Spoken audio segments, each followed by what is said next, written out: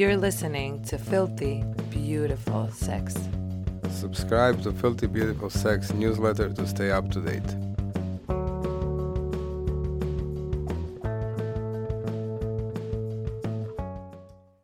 This episode has been brought to you by Tracy's dog. Okay, we're going on to another card from the Bedroom Banter cards. You ready? I'm ready.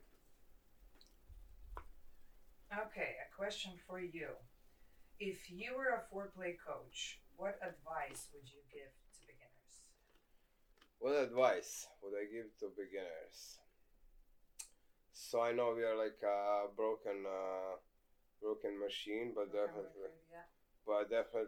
asking your partners. When I think about my younger age, I definitely was not into talking, but it is kind of different when you're a teenager, so you're obviously not going to talk like we are doing now. And also then like sex, just beginnings of the sex and the first Yes. experiences. You don't even know what to ask back then. Yes, but here's what I was about to say.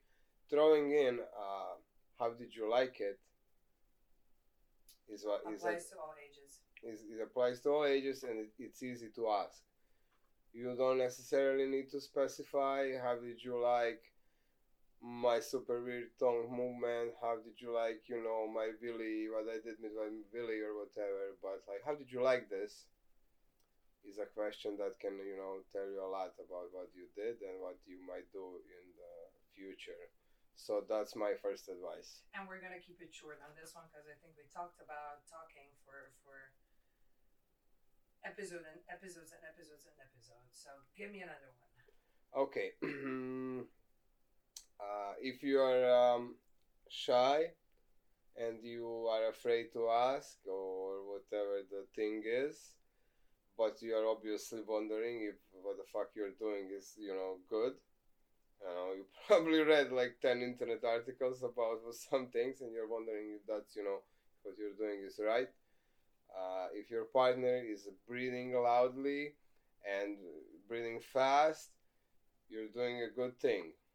Body shivers too, like you can feel body like if the person starts to breathe differently, if their body starts to maybe shiver or move slightly in some way, it usually means you're doing something right. Exactly. So I'm a foreplay coach, and to my I don't know what to say, so it's not stupid. So if I'm a foreplay coach, it's how do you like it, and if you're shy, watch out for the breathing patterns and body movements. Okay, I would say kissing. I would say kissing is very important. And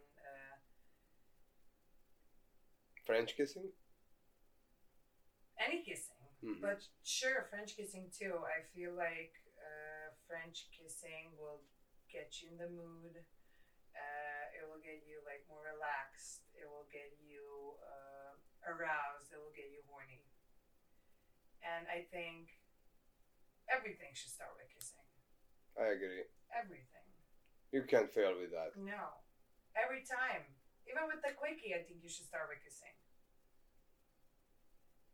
Kissing is nice. Who doesn't like to kiss? Do you remember when we were just kids and you would like sit in a park and you would just kiss for hours until you couldn't feel your lips? Why do adults don't do that anymore? Exactly. It kind of waters down as you age, but it's beautiful. I agree. And it's a good introduction to whatever. Why wouldn't you just like Netflix and kiss? Don't even watch Netflix, just kiss. I agree. Kiss, I think. That's a good foreplay coach advice. Yeah, I like that one too. And one more would be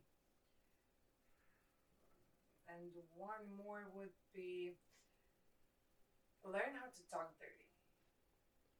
And when I say talk dirty, I don't necessarily mean, oh, you dirty slut, or it doesn't have to be hardcore. It doesn't have to be nasty. Who likes it? Go for it. Exactly. If you're with someone who enjoys that, go for it. But especially in the beginning, especially a new person, just saying nice things in a dirty kind of way.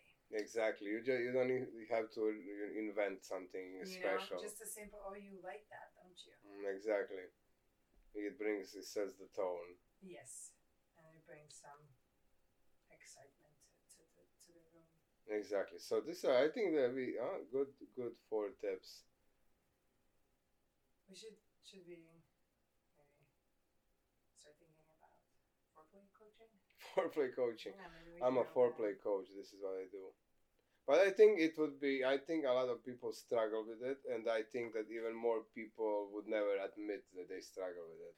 I also think that people struggle way more with the foreplay part of things than with an actual sex. Exactly. I think that foreplay is an art. Yes. Sex is also an art, but foreplay can elevate the latter part to much higher levels if it's good. For me, the more aroused I am before the actual sex, faster and stronger I can come, and more times I can come. Like that's why I sometimes struggle with quickies. Mm-hmm. Like even if I do come, it's like on kind of on a lighter note. It's like a light orgasm, but after like a long foreplay and a little bit of teasing, maybe, like the orgasm that comes is so much stronger and like takes up the whole body. Exactly. It's like an out of body experience. Exactly. So also that's a good tip too if you're struggling with orgasms. Maybe you just need a longer foreplay. I think that's the case in most of the people. Or like a lot of people say they can't orgasm. I think the foreplay is the key to that because maybe their partner just wants bam, bam, bam, bam, bam, and they never even get the chance to arouse and get horny and reach the levels they need to even orgasm. And I think that a lot of like sex lives are like sucky because there's no foreplay. I know. I believe it gets harder once you have kids and so much responsibilities and everything. It's hard to find time. But for a 10-minute, you can kiss for 5 to 10 minutes.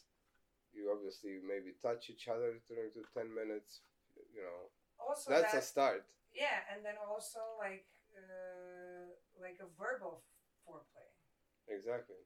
You don't necessarily have to be like alone in bed to be able to foreplay in a way. Exactly. Or even you can take it a step further. You can start like texting throughout the day. That's also a form of foreplay. Just even like when you think about it, even just the looks.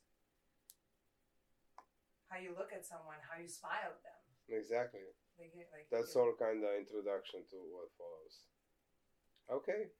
Foreplay coaching.